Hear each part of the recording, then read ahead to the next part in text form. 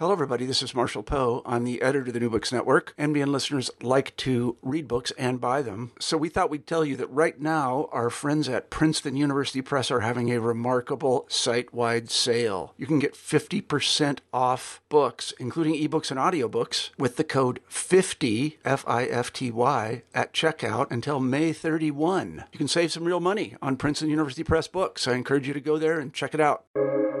Welcome to the New Books Network. Welcome to New Books in Film, a podcast series on the New Books Network. I am your host, Joel Cherney.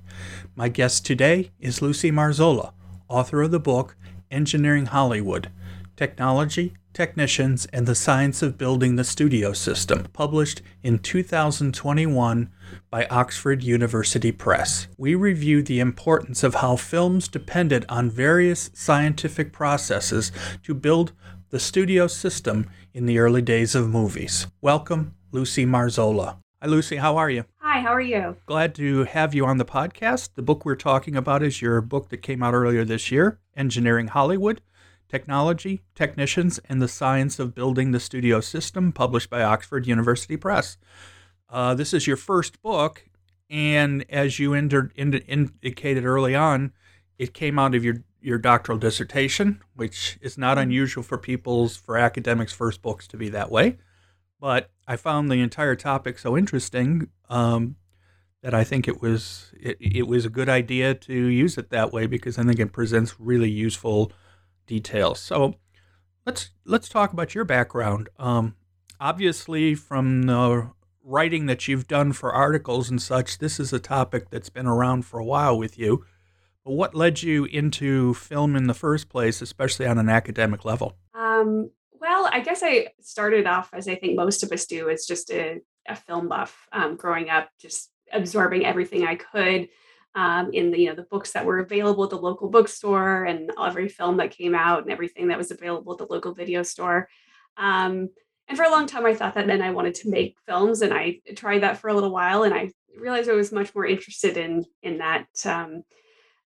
The studying part of it, the history of it. And so I went back to grad school and kind of found my way towards topics that interested me, questions that I was interested in answering that I felt like hadn't been answered, after I've absorbed all of a lot of literature.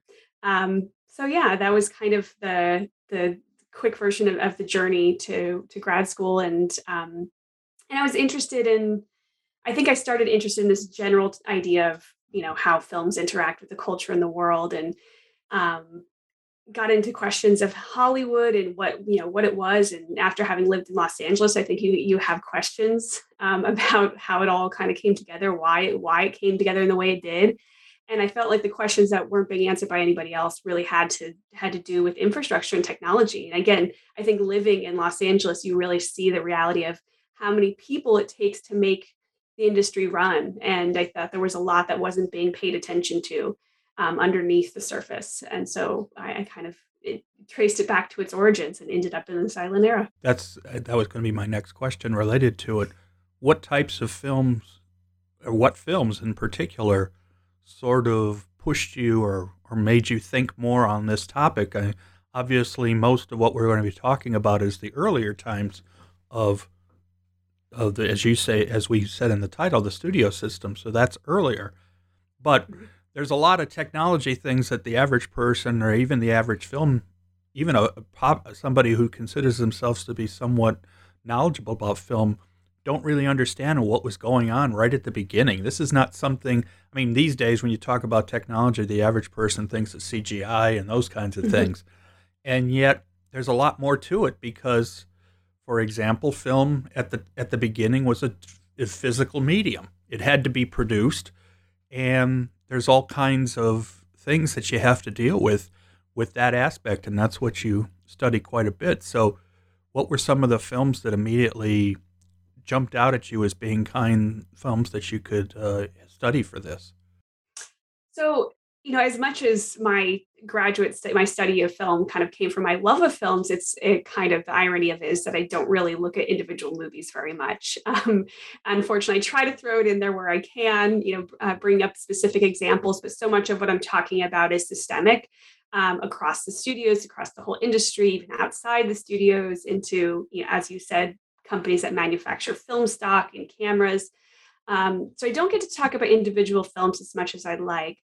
But I think part of my interest in kind of looking at that type of material, came from, studying these, traditionally canonical films like Citizen Kane or the work of D.W. Griffith, and seeing references to their cinematographers, to Greg Toland's work on, and how important he was to what made Citizen Kane revolutionary. And looking at, Billy Bitzer's work and D.W. Griffith's work, and how much of what D.W. Griffith took credit for really came from Bitzer. And I thought that kind of indicated the kind of story I was interested in, which was the people who actually knew how to make this stuff happen, and how did they gain those skills, particularly when you look at somebody like Bitzer at a time when those skills didn't exist. There was no school for him to go to. There was no training that he could get. So I was really interested in those kinds of people, and cinematographers are kind of central characters in the book. I go past them as well, but I definitely don't talk nearly as much about films as I would like. But I think it helps us understand films better when we understand the systems in which they're made. I've always found it interesting that one of the major developers of film as a medium, and then eventually as an art form, was an inventor, Edison. Now, you can talk about how much of it is his actual work and how much of it is other people's, but we know he came in as a technology, as a technician, more so than an artist. And so right from the beginning, this whole thing, and I think so much of what you talk about comes with the fact that early on, the people who were starting the studios or doing the actual work figured out they had to figure out how to get this technology done well, because otherwise whatever they were doing just wasn't going to be enough. Yeah, and Edison's an interesting figure. He's around a little bit still in the period I look at, but mostly he's in the earlier period. And I think the work of people like Charlie Musser has really highlighted how it was really more the company Edison than the man himself. And I think that, again, points to how history is so often written as this sort of great man narrative. And when we look past it, we see that there's people like W.K.L. Dixon, who really did the work in Edison's lab to make motion pictures. And then later, Edwin Porter, who was really the innovative cameraman, who, really in some ways is the first director in a lot of ways, in terms of moving past just being somebody who's behind the camera shooting to kind of thinking about story. But that company is combined filmmaking and technology. And that, in the period I'm looking at, we see these two sides of the industry have completely separated. So as we get into the later silent era that I'm looking at, you have the technology companies. Edison's not really involved so much anymore, but Kodak and the like are on the East Coast, and they're kind of making these tools for production, for lots of other things, right? Kodak's making a lot more money on their Brownie cameras for everyday people than they are on the film stock for the movie producers, who are largely in Los Angeles by 1915. And they don't really talk to each other very much. And that's a big part of where my story starts, is where you have this kind of complete separation between those who make tools and those who make movies. And the story is a lot about how they find a way to make their relationship work by the end of the 1920s, and that the way that contributes to what we call the studio system, and a completely different part of that system than the kind of focus on production, distribution, and exhibition. That's the focus of most studies, which is really just about the film companies, the MGMs and the Warner Brothers. Instead, I was really interested in how those companies dealt with a bunch of other companies that they were dependent on. And that it took a long time to negotiate that relationship. Even today, if you sit around long enough and watching movie trailer credits, you will see company names that have been around for a long, long time with a lot of, and then of course the other thing, and you talk about this right at the beginning, is these societies and organizations that were built up around these various professions, such as ASC and others, where the folks that were actually doing this work and developing how to do the work were working together, joining with each other to figure out how to better understand what they do and eventually make it into an actual profession with training and everything else like that. Yeah, no, I think trade organizations, they're not the most like exciting, glamorous part of movie making, but they really were key to pulling together the system that as I saw it. So the Society of Motion Picture Engineers, the American Society of Cinematographers, and then the Academy of Motion Picture Arts and Sciences, which was doing a lot more work in this realm during the late 20s and early 30s than it was doing the awards and the museum, which just opened, which is how we see it today. But this kind of infrastructural kind of behind the scenes work to get all the studios to work together and get the studios to work with the technology companies was a big part of what all three of those organizations were doing in this period. This kind of on the side kind of work that was outside of the labor of filmmaking itself, but that allowed it to operate as smoothly as it did during the classical era. And of course, those kind of organizations, the trade organizations, are still in existence. Mm-hmm. ASC still shows up next to most cinematographer names, and then there's the editing trade organization, and so on and so forth. So it's not unusual to see these things. Let's start talking a little bit more about the book. We start right from the introduction, because most people, when they write an introduction to a book, want to come up with an example or a illustration to show how they want to talk about their topic. And so right at the beginning, you have you discuss how a man, Joseph Dubray, attended a something, and it helped very well to sort of introduce what you're trying to say. So who was he, and how is he important to the beginnings of your story? Joseph Dubray was somebody I encountered really early in my research, who I just found to be a really interesting figure. He was a member of the ASC. He was a cinematographer. I couldn't name one of his credits. He's not, important in terms of aesthetics, in terms of major films that he worked on, but he was really important to the ASC in terms of he was one of the very earliest members. He'd been around for a long time. He was French. He'd started at Pathé and made his way over to Hollywood after World War I, and he helped found the ASC. He wrote really early articles for American Cinematographer, really trumping up their role as artists and their creative role on the set, which I think they were really establishing during that time. And Patrick Keating talks a lot about that in his work. And then later in his career, though, in the later 20s, he really kind of moved towards the engineering side of the industry, and was really central in a lot of the kind of technical organizational work, the Mazda tests, which we can talk about later, but that were happening at that time. And he wrote a lot in American Cinematographer. He advocated on behalf of the role of cinematographers in Hollywood. And in the example that I opened with, he actually goes on this tour where he goes to a bunch of different companies that made tools for Hollywood, and kind of advocates that the people that they should talk to, and he goes to Bosch and Lomb, and he goes to GE and Kodak and all these places.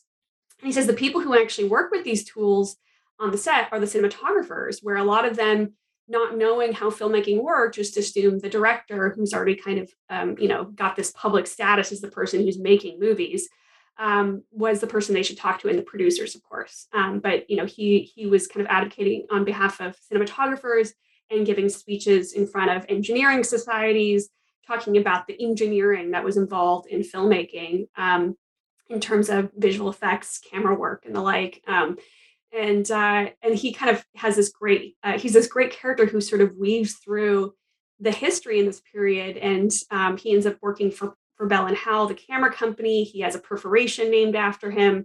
But if you don't study that stuff, you would never know him, right? He's not famous for his cinematography work, really much more so for this work he did behind the scenes. So I thought he was a really good example of the kinds of people that I was interested in. Because one of the things your point right from the beginning is this isn't meant to be a study of technology and how it got better and better over time. It's more of a matter of how it happened in the first place. That because of a lot of this working together from the various industries and the way they work with studios, these things happened and to help develop into a better system, as opposed to, for example, obviously something like cinematographers, where you can talk about how the processes and what they do has changed over the years and gotten better, or has gone a different route.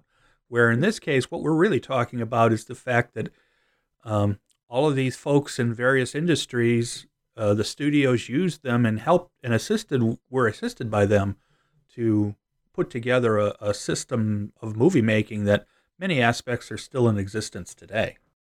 Absolutely. And I think that was a key approach I had. I thought when I started having an interest in technology, like I said, it came from an interest in how Hollywood becomes Hollywood, not from I want to study a particular tool. Because when I did look at a lot of histories of technology, they kind of had this technological determinism where, these new tools would appear and they would often use that terminology. And then this was introduced or and it just kind of seems to come out of nowhere.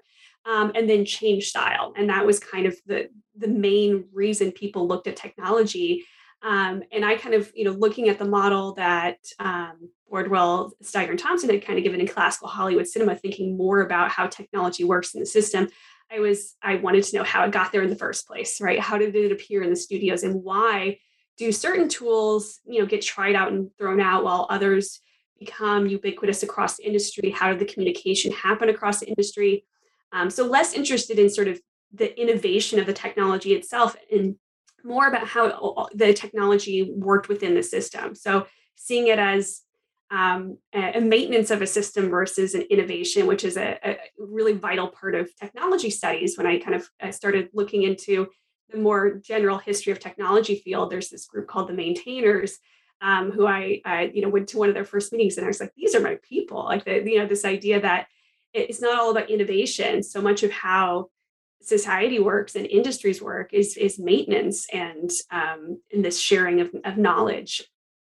I know that's the key, is that many of these industries, or probably most of them, were already doing different other things that weren't necessarily film related, but you use what you already know to develop new processes and new concepts.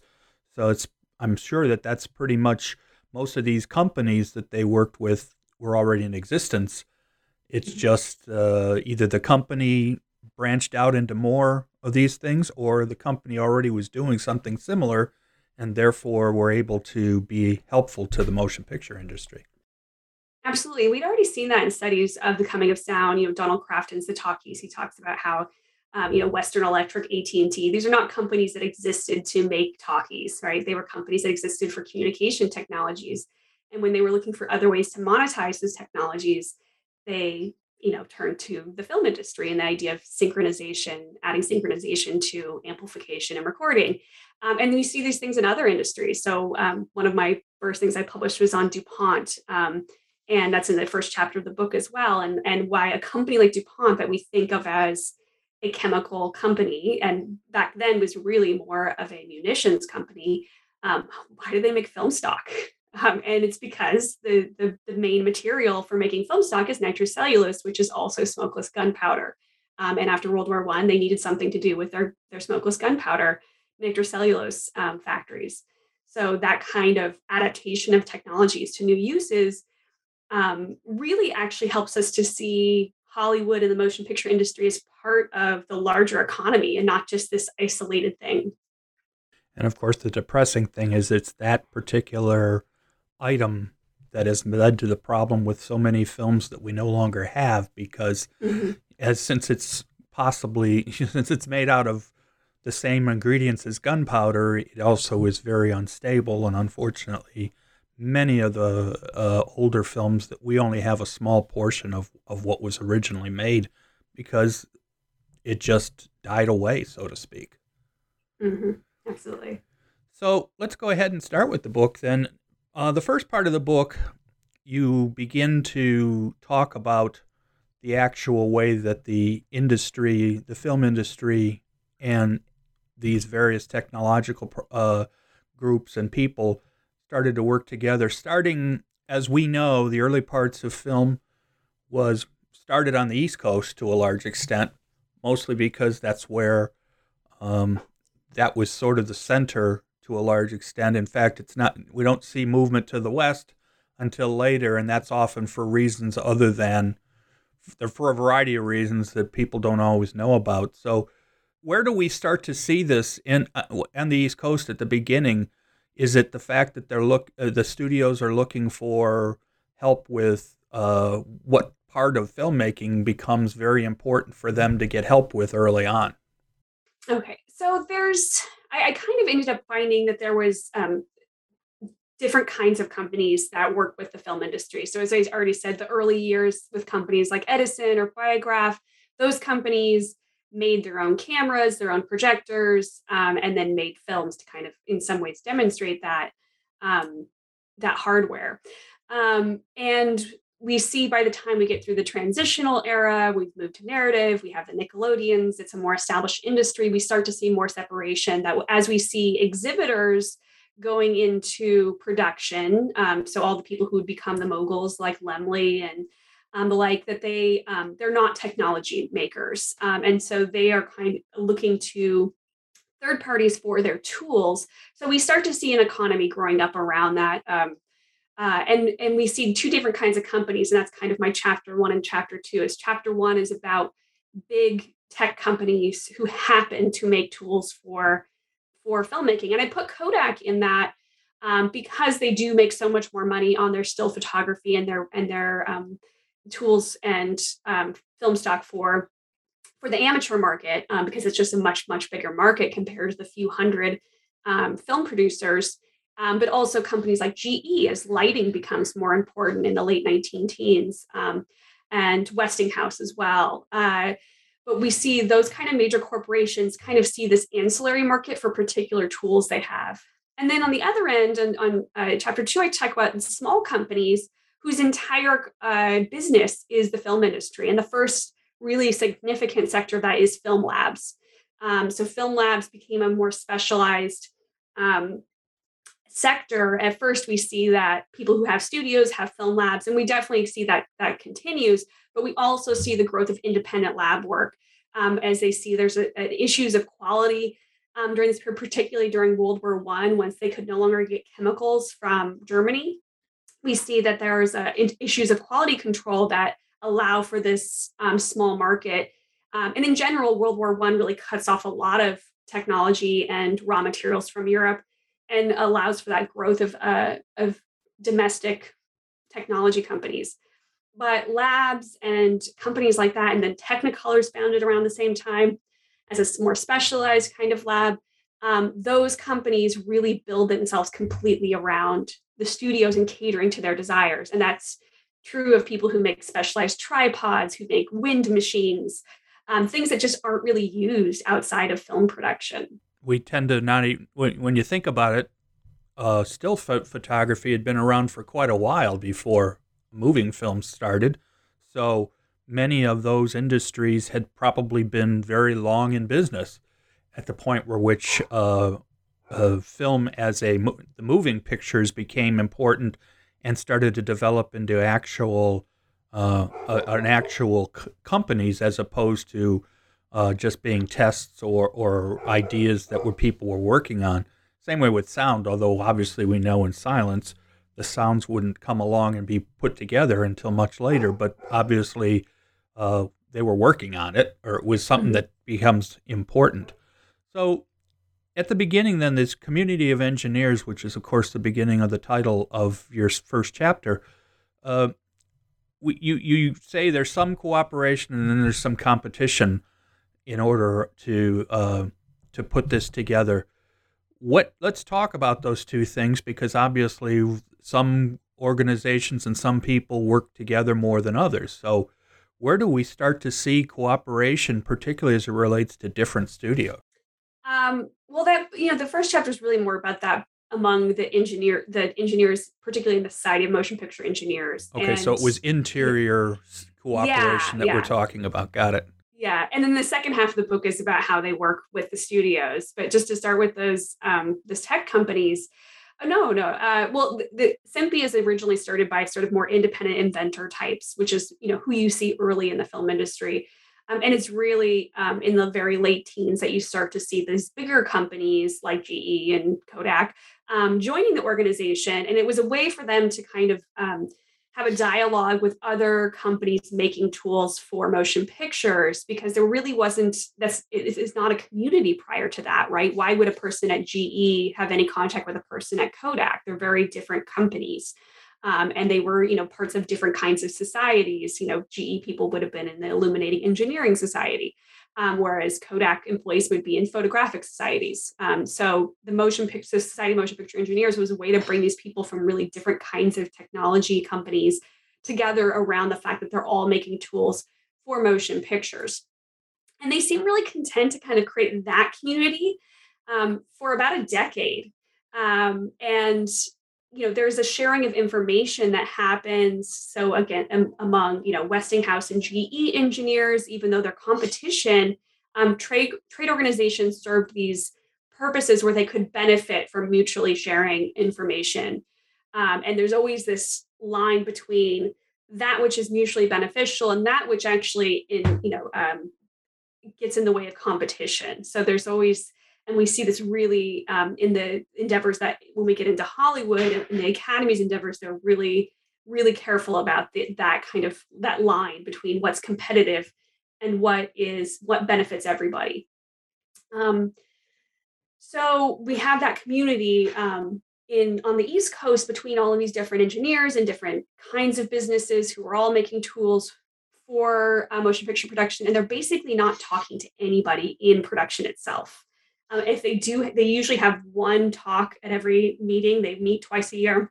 And at each meeting, they have one talk from somebody who's kind of from the production side. And it was probably somebody from a New York studio, or maybe somebody who kind of had left the business and was teaching or something. And they were kind of content with this and sort of ignoring Los Angeles. Part of this is logistical. It's really difficult to travel to Los Angeles or to the East Coast from Los Angeles by train at this time. But there's also a kind of snobbery, I think, about the people in Los Angeles, not seeing them as engineers, not seeing them as technical, not seeing their input as important, in part because Los Angeles wasn't an industrial center, and because the business wasn't serious. And what you see is by the mid 20s, they realize that this attitude is going to make them obsolete at some point, because Hollywood is gaining a lot of economic power at this time. Wall Street's investing in them. It's just the studios are getting bigger and bigger, and they realize that if they want to maintain relevance, that they have to start working with Hollywood. Do you have information or ideas or specifics about some of the initial things these people work together on? What particular aspects that would eventually be of value to the studios and to Hollywood? Not just Hollywood, but to the movie making. Yeah, I mean, it really takes off around 1926, 1927. And sound is kind of a specter in the background of this, but it's sort of experimental. Really, it's around improvements in film stock and in lighting equipment. So the introduction of panchromatic film stock and the introduction of incandescent lighting, which are sort of two technologies that have been around for a little bit that Hollywood's been interested in, but that these companies had kind of kept away from Hollywood because they were content to kind of keep sending the same material. Like, no, this works. The orthochromatic film stock's easier for us to make, so you're going to use that, even though it has a lot of limitations for production. It's difficult to shoot outdoors because the sky turns white. It's difficult to shoot faces properly. That's why the actors had to wear so much makeup, and you don't get a large variety of shades of gray because it renders colors in more absolute ways that create this higher contrast kind of image. So it really takes competition, like for instance, when DuPont comes into making film stock, that Kodak finally decides to advertise and make readily available the panchromatic film stock as a competitive element because of DuPont's entrance into the film industry, which of course they did, not because they wanted to compete with Kodak, but because they needed a way to use these nitrocellulose factories that they had. So you can see how these business decisions that are made for other reasons have this huge effect ultimately on how the industry works and also on aesthetics, where we get this much more varied and higher quality film stock and therefore look to films after 1927 because of that introduction of panchromatic film stock, which again, it doesn't just appear. And it's not because filmmakers just discovered it. They'd known about it for a long time. It just, the company wasn't making it available to them until they had a reason to. Yeah, I know sometimes watching older films, silence especially, it's hard to really tell that there might have been improvements from one film to the next, but that's not because of the film themselves. It's because of the way we're seeing them now, because most of them are in such terrible condition, or often in terrible condition, that we don't always see them as well as we would want to, because they just didn't make it that long. And so some of these changes, the improvements, definitely aren't as obvious to the average person who might be viewing them even now.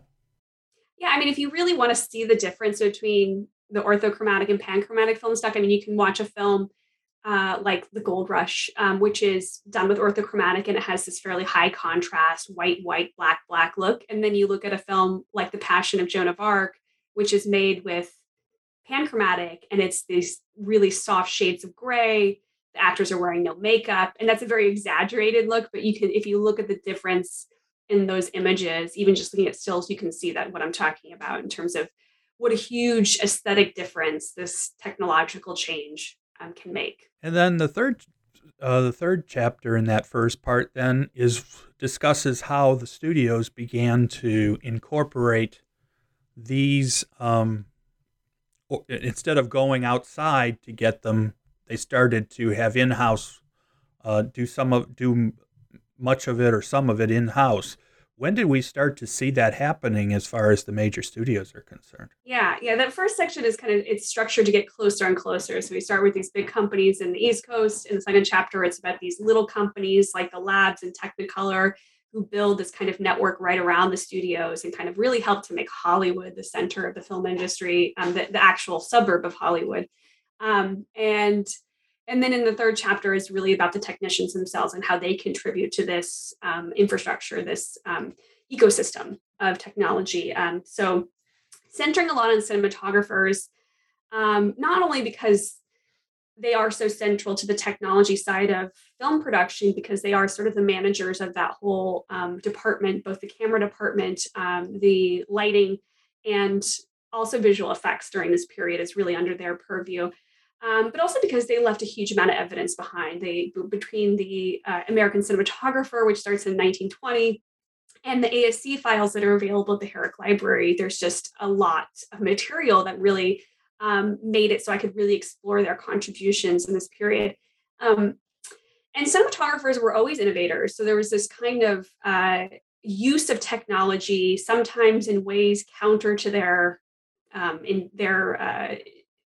what they were supposed to be used for, their intention, that served creativity as well as sort of just basic clarity of storytelling. And we see that, by the period I'm talking about, the idea of just the tools being good enough to get a clear picture and to, basically tell a story, that's all been kind of figured out. And this is the period when style is really innovated. So, using lighting, using camera in different innovative ways. We see, early examples like the Four Horsemen of the Apocalypse in 1921, or use of more experimental camera in the 1920s. And it's not just about the aesthetics, but also about their ability to use the tools and to work with a company making interesting tripods, making new kinds of lighter weight cameras that allow them to have more mobility, working with them to make lights that allow for the kind of elaborate figure lighting that becomes really popular in the 1920s. So their work and also their ability to advocate for themselves as the people on set who are doing this work and who are important to making production happen, which also kind of gets into issues of labor and unionization, which I touch on but don't center, because during this period there was a sense that unionization wasn't the way to do this, that it was going to be through advocating for themselves as artists and as engineers, more so than thinking of themselves as labor. And it's really at the end of this period in the late 20s and early 30s that they realized that the labor part also needs to come along with those other parts.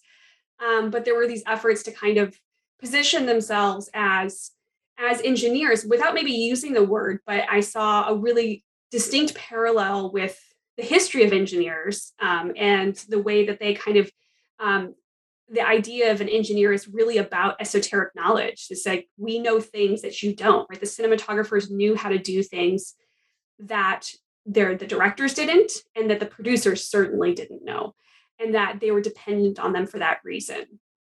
I guess that's part of my question then.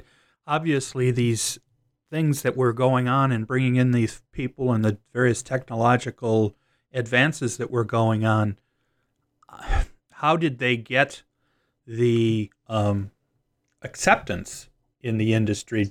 Especially when, I'm going to guess, some of these things ended up costing more money, and we know businesses, they want what they want, but they want it as cheaply as possible, or at least they tend to act that way. So how did they get accepted, or were there people, specific artists like directors, who were making the most of these and therefore asking for it, or was it where did this get into to the point where they became vital as opposed to just something it would be nice to do? Yeah, it's a long process, I think. In terms of the specific tools, so for instance, with the panchromatic film stock, that was a really easy transition because it essentially, when Kodak introduced it in a more commercial, readily available way in 1926, they basically made it cost about the same as orthochromatic and very quickly made it the same price. And so for the studios, they're not looking at the line items on the film stock very closely, right? That's the cinematographers making requests, likely directly to the studio managers. And so they didn't really care, right? As long as it sort of doesn't affect the overall budget.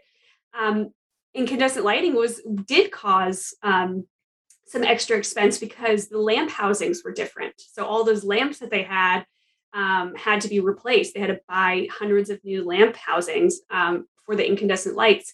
And that's why you see a little bit more effort had to be put around that. And that's the Mazda test, which is chapter 4 of the book, is all about that effort. And that comes at a time when the studio bosses are interested in presenting themselves as more akin to major companies like GE and Kodak and the like.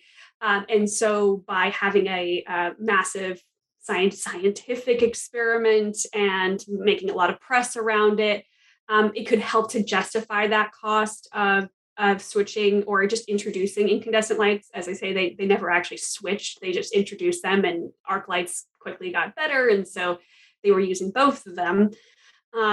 But it's kind of a timing thing. I don't know if the introduction of incandescent lights would have been so dramatic had it not been at this time when the studios were interested in that kind of large scale investment.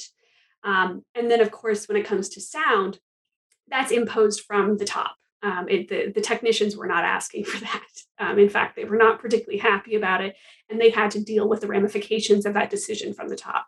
That's true, because as anybody who's looked at the introduction of sound, of course, one of the big technological issues, it's great, quote unquote, as great sound was, it created whole new issues related to suddenly everybody could hear the cameras, everybody can hear all kinds of sound that needs to be figured. You need to figure out new ways to do it. Was there signs that because of the cooperation or the fact that these changes were being done pretty much throughout, that helped to have the cost start to come down? The more you do something, in theory, the cheaper it becomes. Do we see that the costs, even though there was an initial outlay, that it ends up being less of a financial issue than you might think. That was always the technician's argument, was that kind of more investment in our end of the industry is going to actually save you money. So there's these austerity calls in 1927, when there's a little bit of anytime there's a little bit of a dip in the box office, the studio heads kind of try to use that as an excuse to cut salaries, and they were talking about cutting salaries across the board.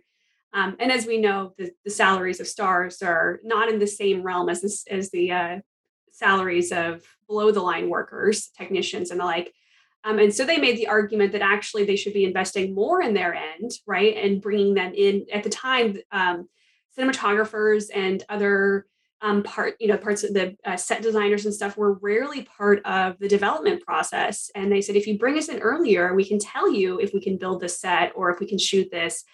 We can work with you on that side of it and actually make the production part much more efficient. And so those austerity measures, actually, they ended up writing this big compromise that, the above the line folks kind of, said they were going to sort of rein in their behavior and maybe take some cuts. Whereas the below the line, it actually ended in a more investment in that kind of infrastructure. And you can argue that contributes to why studio production is so dominant over the next couple of decades, that because they invested so much in their backlots and their sound stages in the late 20s and early 30s, that absolutely there's a sort of an efficiency to shooting a movie like Casablanca entirely on the Warner Brothers backlot, because they're reusing sets, they're reusing stages, they're reusing equipment constantly because of those investments that they made early in the period. So let's get farther into that with the second part of the book. Part 2 is subtitled The Science of the Studio System. And you've mentioned the Mazda test more than once. So let's get into it more, because that's basically one of your main parts of Chapter 4 is to discuss these. Obviously, if I hear a word Mazda, I'm thinking the automobile, but obviously that's not what we're talking about here. What were the Mazda tests, and how did they... in that chapter title, you call it the first scientific endeavor in Hollywood, and it's related to trade collaboration. So obviously this was something that was done, that they wanted to come up with something that would be of value to the entire industry. And so what were the Mazda tests? So the Mazda was the GE's term for their incandescent lights, so they went by different names. They called them Inkies, like short for incandescents. They called them Mazdas, tungstens.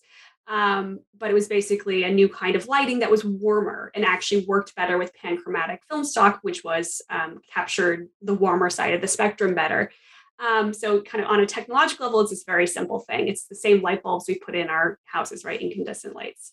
But what it really was about was collaboration. So by this point, we'd had this period of, about 10 years from 1915, 1925-ish, where the technology side of the business and in Hollywood are completely separated. They send letters occasionally, but they basically have very little contact. And you started to see in the mid-20s this interest in increasing the contact. Hollywood is getting more professionalized, more elaborate in their work, and they want more say in the tools that are brought to them. And so they're pushing on that end. And then on the other end, SMPTE is recognizing that they need to listen to Hollywood more if they want to stay relevant as an organization and have people listen to their, efforts at standardization and the like. And so the Mazda tests were kind of, and the Academy is brand new and they want to get involved in all of this. And so the Academy has members from all the studios, and they're trying to think of a way to collaborate to show that the sciences part of their name has value, right? The Academy of Motion Picture Arts and Sciences. And that was sort of one of my key research questions in this project, was like, why did they put science on there? No organization that was meant to represent the studios before, and there had been several, ever had science in there. And I thought that was really fascinating. And so this was their sort of attempt to do that. And they did it around incandescent lights, because it really wasn't that big a deal. It was going to be a little bit of an investment for the studios because of the lamps and the like, but it was sort of just a way for them to practice collaborating, is the way I see it. So, it had been written about before. It's in Classical Hollywood Cinema for a few pages. And it kind of says, the end result wasn't this huge technological shift, but, introducing collaboration. And what I kind of found was I felt like it was designed for that purpose, that they knew that the results were not going to be hugely revolutionary, but it was a way to kind of create some procedure for how they can work together, how they can work across the studios, and kind of let the studios know that it's not going to hurt them if they share some information about, lighting with the other studios, that MGM can benefit from learning what Fox is doing and the like. And so it was this test run really for that kind of interstudio sharing. And of course, if anybody has any real knowledge of how films are made even today, very few of the people that are listed in credits and such actually work for the particular production company or studio. They're hired on to do this work. So learning how to do something for one studio makes you just as reliable to being able to do that for another studio. And even back then, I can imagine, I'm assuming, were these folks actually employed by the studios, or did we already have this concept of the hired person? Their freelance work.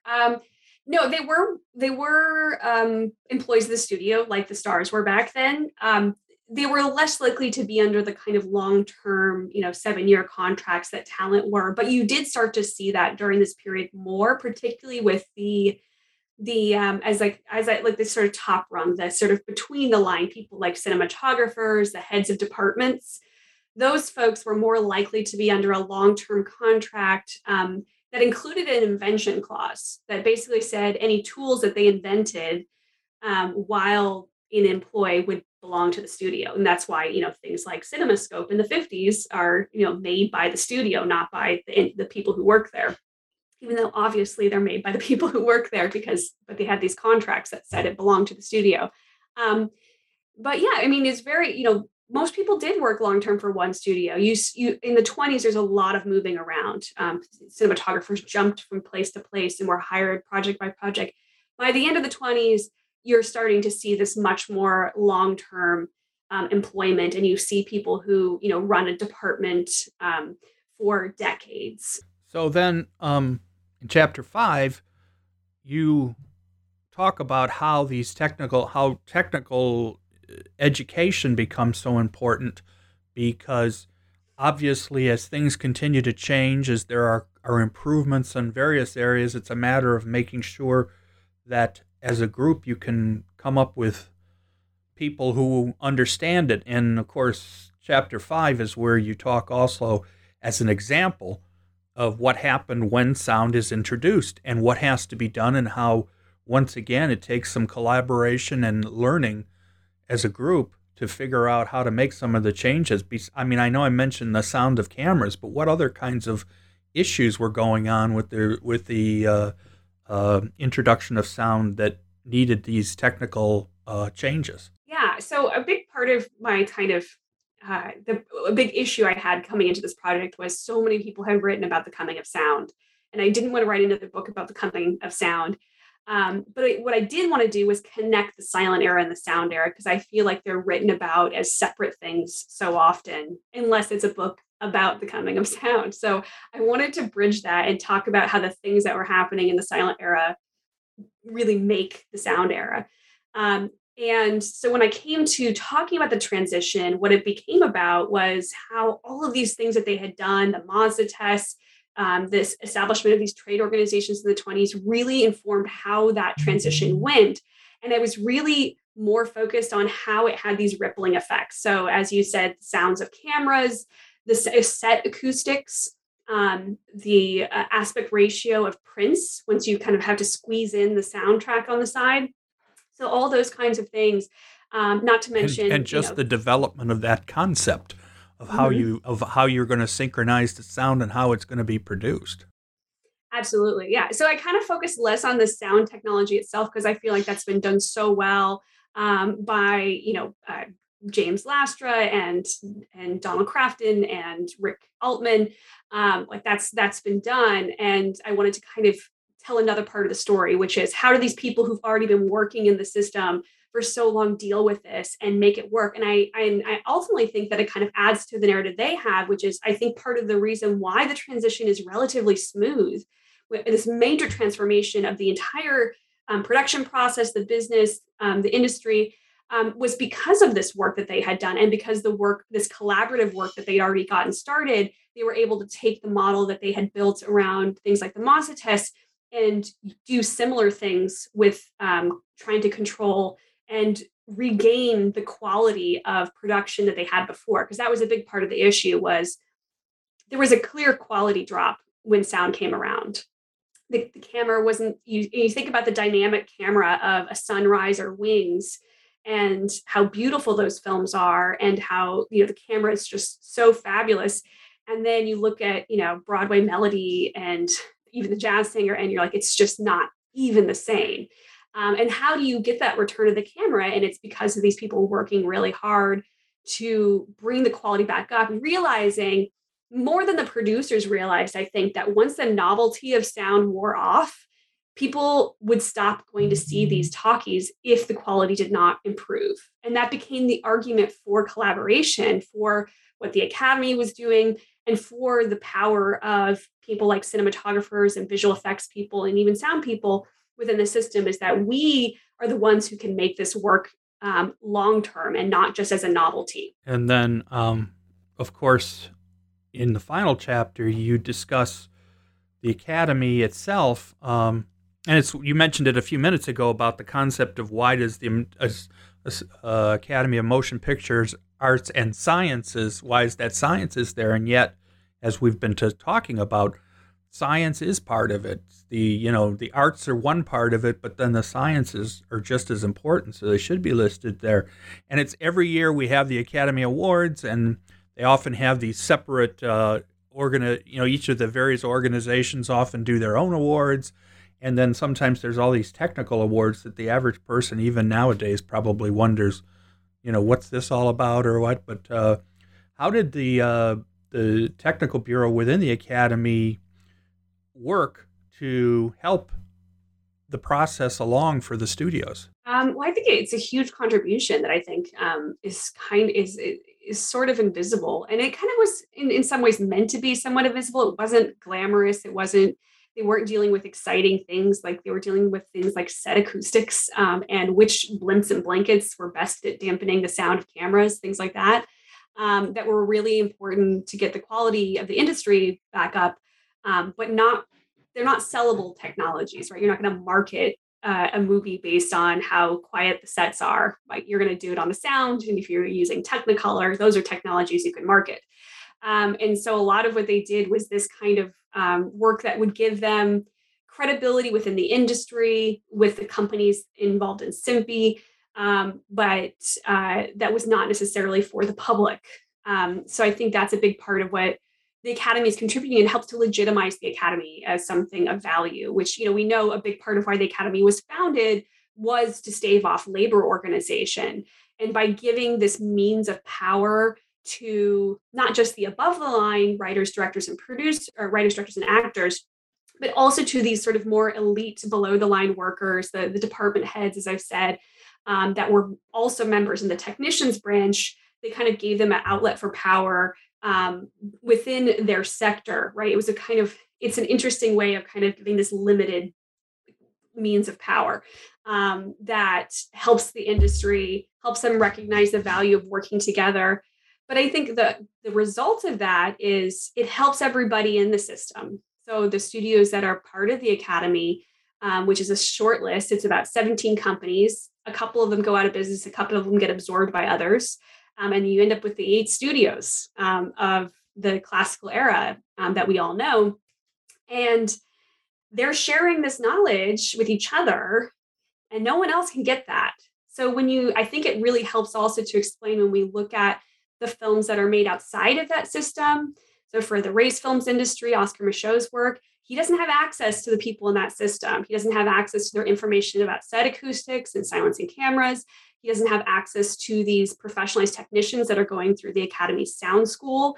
And so when you see that the technical standards are not quite what we see in Hollywood films, it's not just a matter of money, but it's a matter of not being part of that knowledge system. One of the things I like to ask with authors who, with research projects, as most people are, there are research projects, what kind of, obviously you've already mentioned it briefly, but What kind of source materials were you able to find to help you with the research? You were mentioned files not only from that were in various places in Los Angeles, but some of the companies themselves as well. When did you start to figure out, okay, I'm finding enough here that there's a real possibility that this is the right way, a good idea on how to approach this? Oh man, it's hard because it's, we talked about before, this was my dissertation. So you're a little bit on a timeline with that, and that's helpful. Um, you know, I, I, I had a good start, when I finished all my quals and all that stuff. I had already kind of identified all these archives. Went, lived not too far from the Herrick Library, the Academy's research library, and just started going through every single ASC file for a member who joined in the 20s. And that was a really good starting point. It gave me all of these questions and avenues. The project obviously changes from that initial place. But and then it's like finding the companies that were involved in the Mazda tests and who I knew made tools during that time, and finding whatever archives I could. And some of those were, going to Eastman House, which is a very well-established archive and museum, and the University of Rochester right near it, which actually had more material for what I was looking for. It has the Kodak Research Lab material there. Going to the Library of Congress, anything that kind of just felt like it would fit in with what I was interested in.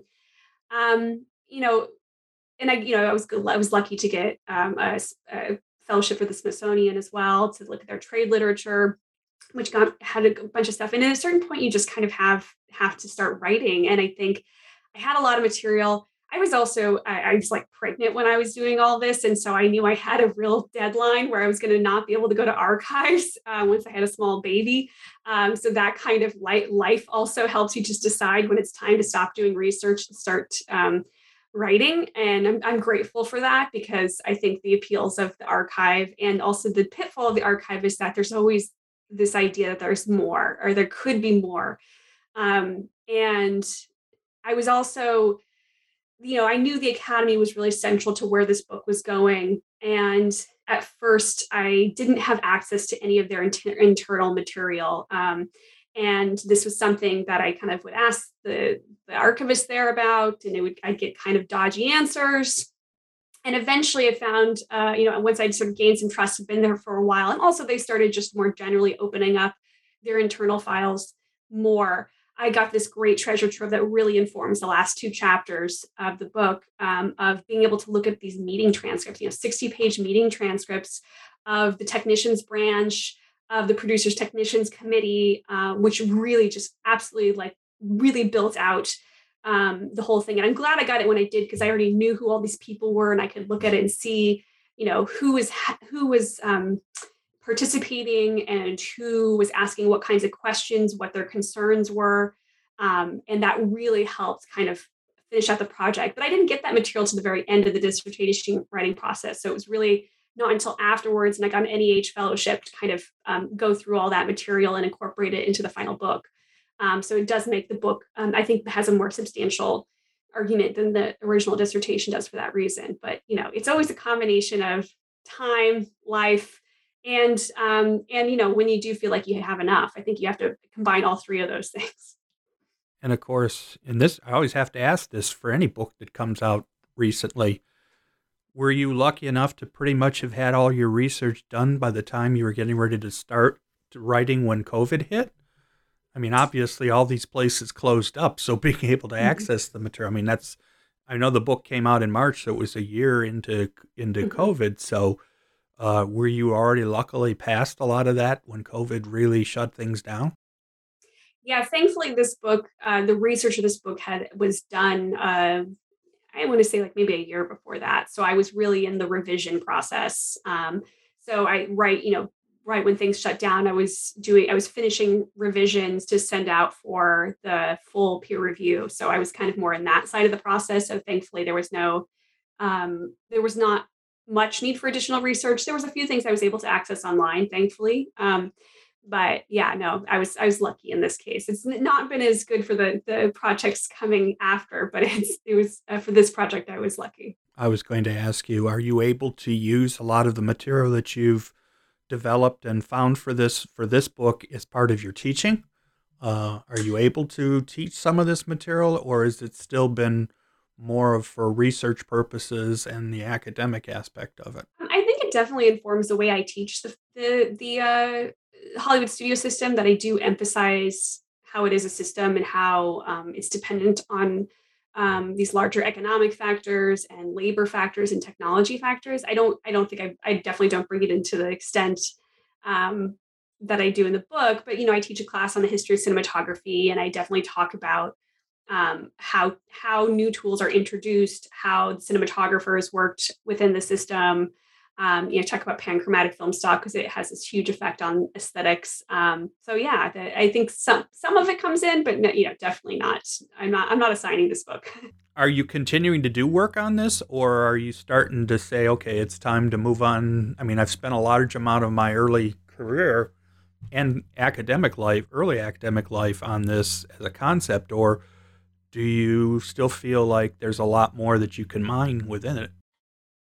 I mean, I have a couple projects that are sort of stemming out of it. So one is on the Akeley camera, which is this really unique and interesting camera that I've had a bunch of research on it, and it didn't really fit in with the story I was telling about more infrastructural and systemic issues. So I have a bunch of research on Akeley. His papers were at the University of Rochester, and he kind of popped the camera popped up in lots of different places. So I have a bunch of stuff, and I'm trying to develop that into a full book project on this camera and how it was used it was developed for safari work, and then it was used for the earliest sports photography, car racing and horse racing and football, and was used in World War I, and then was used for the aerial films in Hollywood, like Wings and Hell's Angels and such. So I think it's this really interesting tool that kind of, emphasizes mobility and speed. And again, didn't fit into this project, but that kind of, I want to keep developing that research. And then the other thread that kind of comes out of this is, again, something that I've mentioned that I touch on a little bit in this book, but really wasn't central to the period I was looking at, which is unionization. So I'm currently co-editing a book on the history of all of the Hollywood unions, in particular, all of the three above the line unions, and then all of the IATSE Hollywood locals, which are literally just signing their strike authorization right now. So it's a living history that continues to this day, that I think people will be really interested in learning more about the origins of those, why labor is such an important aspect of the Hollywood system. And of course, I'm asking this question at the wrong end of the interview, but what was your technical knowledge in general, scientific knowledge going in? Did you have to first educate yourself on a lot of these concepts, or did you already have at least some of the underpinnings of knowledge of some of the concepts that you really have to have at least some understanding of in order to write about it? Yeah, this is a question I get a lot. And I think if you read the book, you realize it doesn't really get super hyper technical. And when I do talk about technical things like how film stock is made, I try to present it in really straightforward ways that are useful to the average person. I think sometimes technical talk about filmmaking tools and anything can just get so in the weeds. I'm not writing for engineers to learn how this stuff is made, right? There's places they can find that information. But yeah, I think I'm just not afraid of it. And I think a lot of times as scholars, we get really scared that we're not experts in science and technology, and therefore we can't study it. And I think if you approach it like you do any topic that you get to know, you can learn it. And I think, I always enjoyed science and math and the like. So I think maybe not being scared of the topic helped me to get through it. And if I could make it understandable to me and then write it in a way that was understandable to others, I felt like that was good for what I was trying to do. We've gone through the book, and I hope people will look for it. I mean, I know it's been out for a little while now. I hope it's gotten good interest and good reviews, and hopefully this interview will bring it to the attention of even more people. Every time we think, oh, we know everything we know about that period, we find out, no, there's still more you don't know. Thank you for having me. Really appreciate it. Bye-bye. Thanks for joining me, Lucy. Your book filled in a vital part of the history of film. This is Joel Cherney, and I will be back soon with more New Books in Film, a podcast series on the New Books Network.